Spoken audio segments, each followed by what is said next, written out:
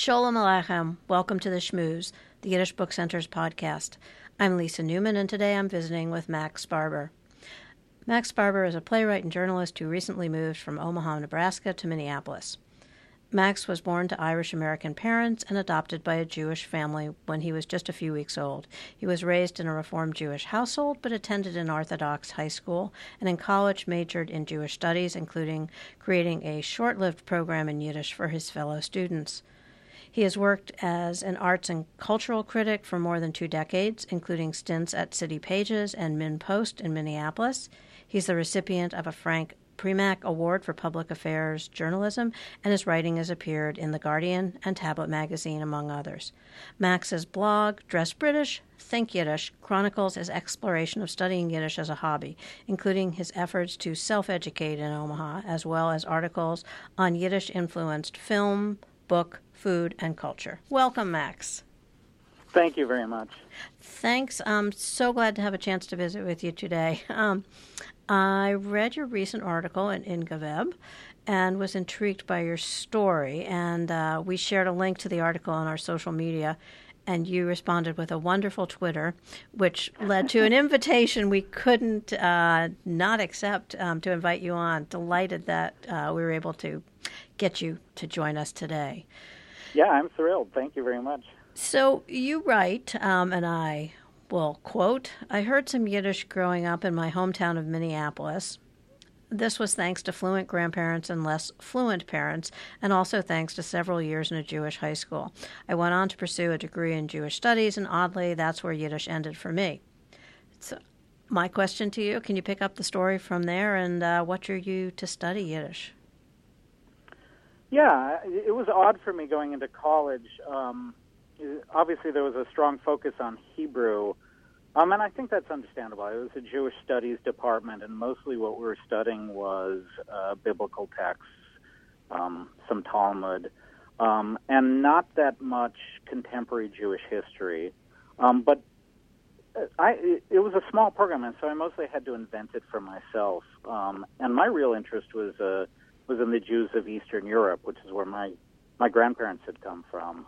And I found myself in the odd circumstance of studying Jews who spoke a language that I was not studying in school, which was tremendously frustrating for me. Mm-hmm. And it simply was not offered through the school. Briefly, through my Hillel House, I tried to set up a program to study Yiddish.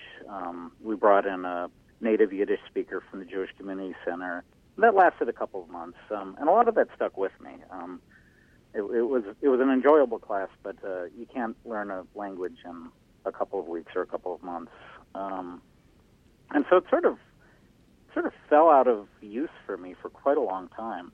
I always felt badly about that because I really think it's an extraordinary language, an extraordinarily interesting language, and so I think it was just about a year ago I found myself reading a couple of books. One of them is by a guy named Gabriel Weiner called Fluent Forever, and the other is a fellow named Benny Lewis who wrote a book called Fluent in 3 Months. And these books sort of propose that a shortcut to learning language, that if you learn the 1,000 most commonly used words in a foreign language, you'll have enough to sort of fake your way through the language. And they suggest you can learn that many words in 3 months. And I thought, well, this is a good chance to sort of get back to Yiddish. It'd be fun to try and track down the 1,000 most commonly used words in Yiddish and see if I can teach them to myself.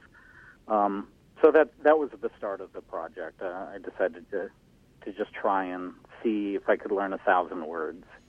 And it turns out you can learn 1,000 words in 3 months. They won't be particularly useful, but it's certainly possible to pick up that many words in that shorter time period. So in the book, I understand that he suggests that if you know those 1,000 words, you'll understand 70% of the language. And how'd that work?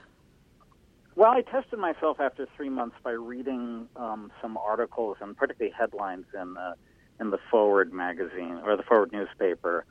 And I did understand about 70% of the headlines.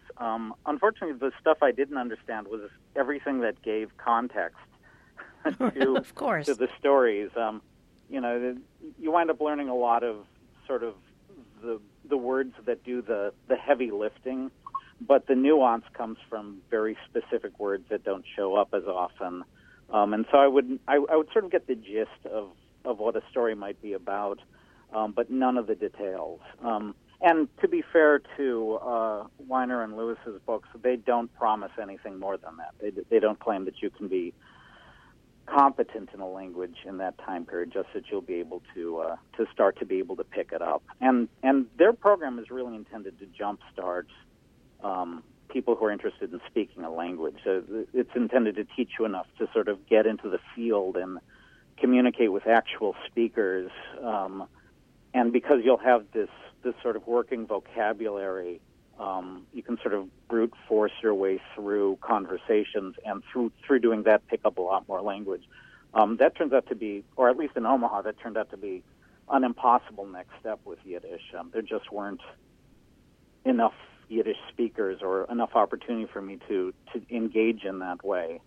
But I had already committed to 3 months worth, so I just thought I'd continue doing the project in whatever way seemed interesting to me. And beyond the 3 months, how far did you get in terms of trying to learn this on your own, which I imagine is really challenging? Well, I continued doing the program the way they suggested it, which is there's sort of a smartphone flashcard program, which makes use of something called spaced repetition, where if you're bad at a word, it comes up more often, and if you're good at a word, it falls to the back of the deck. So you wind up learning fairly quickly, and the words you have trouble with, you wind up having to do more and more often, and so it forces you to learn at a very sort of intelligent way. I kept doing that, and I've gone through about 4,000 individual flashcards a year into the program. And I expanded beyond simply learning words to learning phrases and particularly idioms and proverbs, which I really enjoy. That's something that you can, since I can't use Yiddish as a vernacular language, since I don't have anybody to speak it with, I had to figure out ways to make use of Yiddish that were enjoyable to me. And I like the proverbs, I like Yiddish jokes, and that sort of thing. And so I started plugging those into the flashcards. And as a result of that, I feel like I started picking up a little bit of Yiddish grammar, although now I'm into my second year in this program, and I really feel like I need to sit down with a grammar book and figure out how a proper Yiddish sentence is constructed. But I do find that I can look around the world and sort of see things and know what they're called in Yiddish, which I couldn't do a year ago, and it's kind of amazing for me. Well, it's quite an undertaking. And you also then went on to launch your blog, Dress British, Think Yiddish. Yeah. Question that I have to ask first is, what's behind the name? And then how did the blog sort of figure into all of this? Well, there used to be buttons that people would wear on their coats, sort of like little jokey buttons that said, Dress British, Think Yiddish. Those were fairly popular in the 60s, and you can still get them on eBay.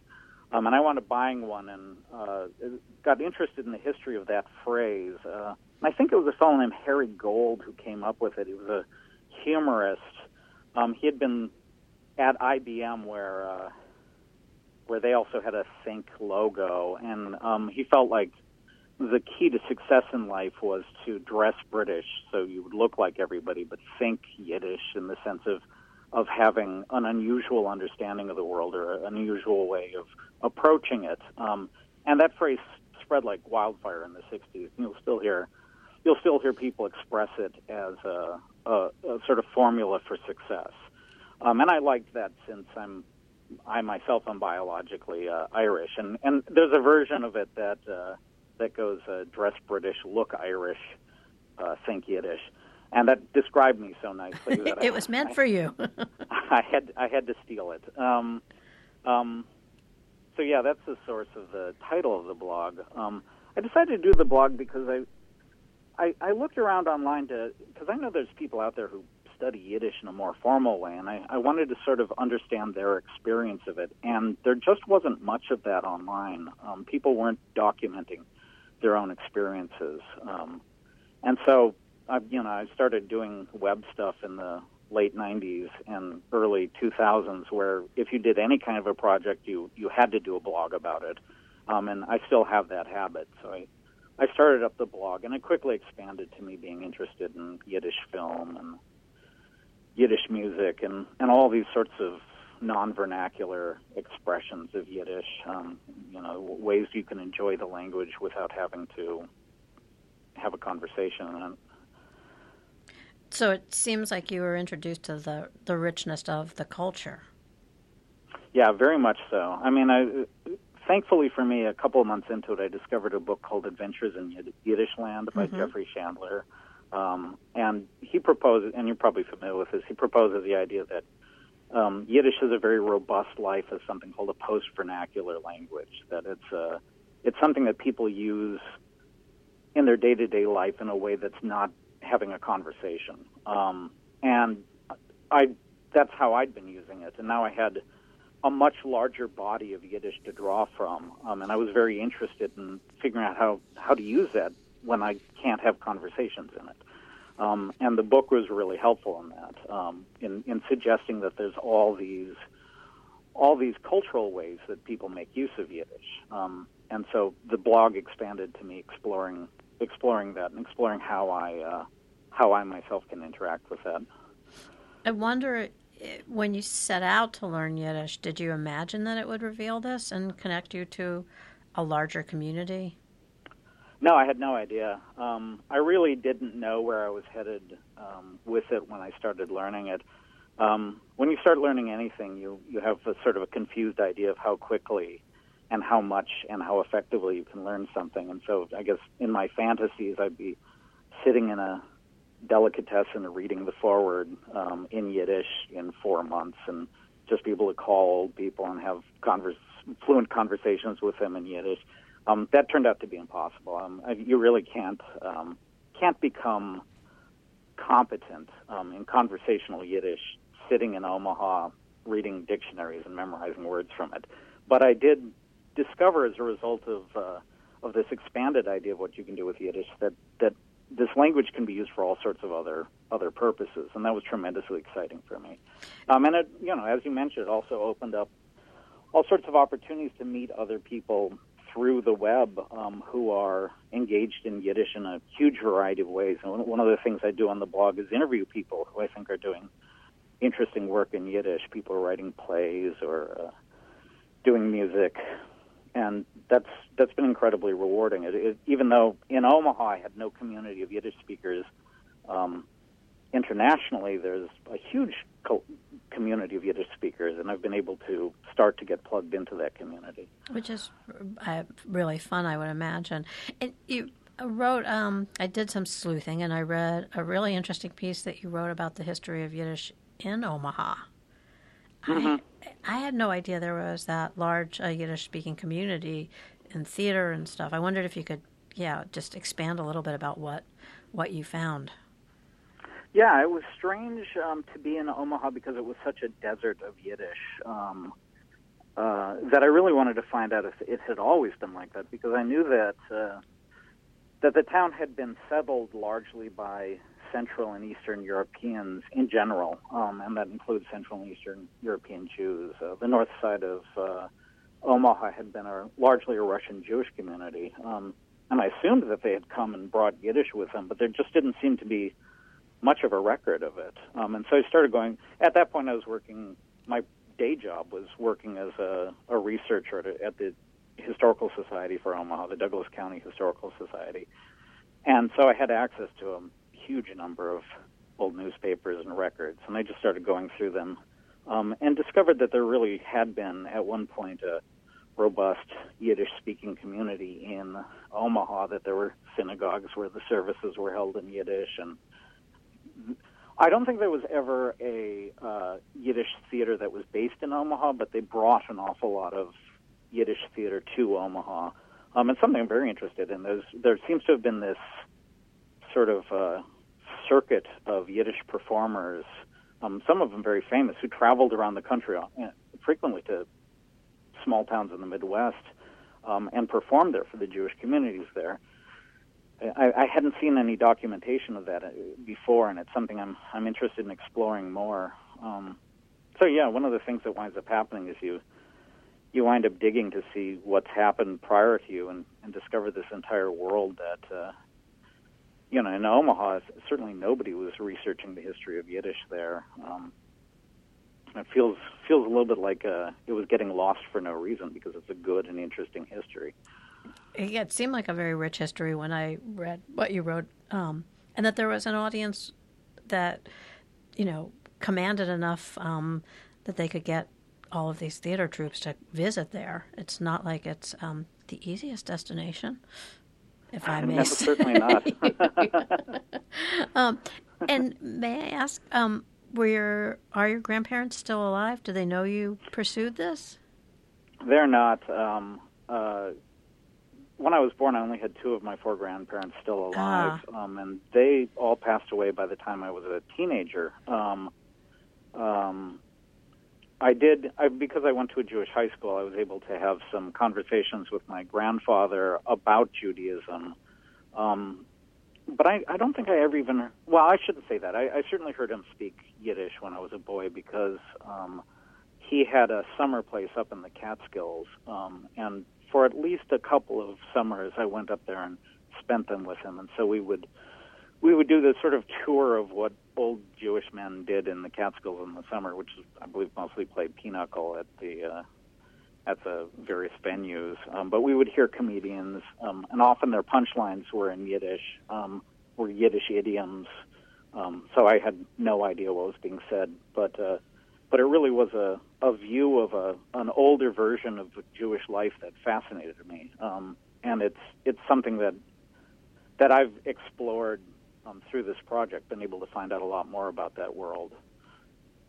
And what's next? Well, that's a good question. I'm just ending my first year of doing this and had to look forward to my second year. And the truth is, part of what I want to do is legitimately increase my competency. As much as it may be impossible for me to become truly able to communicate, to converse in Yiddish, practicing on my own, I think that I can get a good way of the way there on my own. And so I want to continue this self-education. And I want to continue to document it because it really is enjoyable. I think it's something that other people could duplicate. But I also want to continue to expand this. I'm very interested in Yiddish music, and so I'd like to start to participate in that. I'm a playwright, and in the last year I wrote a play that's heavily influenced by Yiddish. It's set in the world of Yiddish performance in the mid-20th century. I want to revise that to the point where I'm ready to start sending it out and see if there's interest in that and continue to write that sort of thing. I write short stories, and those are becoming increasingly Yiddish flavored. I think that one of the risks of this project that I wasn't aware of when I began it was that you really do start to think Yiddish, that it starts to influence a lot of what you do. And of course it does. It's an incredibly rich, expressive language. And once you've got access to that language, even if it's only a little bit, it starts seeping into everything you do. I think that's true. And seeing our summer Yiddish program students, and I'll ask them why Yiddish, and I'll talk a little bit about it. And then you see them as alum going on to do all of these incredible things in theater and translation and the arts and academic, writing, etc. That seemed not just unimaginable, but not something that one would expect would have a continuum. And that's really exciting. So I feel like it'd be interesting. I feel like if you've got Yiddish, you wind up feeling like you have to use it. You've got to do something with it. I try to always be cognizant of how little I know, and that there's a great deal more to learn. But I've always also felt whatever you've got, you should try and make some use of. And so, I guess the next few years are going to be me figuring out how to make use of it. But it sounds like you're well on your way. I thank you for visiting us, and I do hope you'll make your way to the Yiddish Book Center sometime. You know, we have... Well, that's one of my plans for the next couple of years, so I hope to make it out there as well. Okay, we have Yiddish school. You can come, Yidstock, or just come and we'll show you around, and there'll be plenty of people to speak Yiddish with you. I very much appreciate that. Thank you, and look forward to staying in touch. And why don't you just share, if you would, the blog so that our listeners can hop on over onto the World Wide Web and see what you're Absolutely, up to? As you said, it's called Dress British, Think Yiddish, and it's just BritYiddish, one-word.com, BritYiddish.com.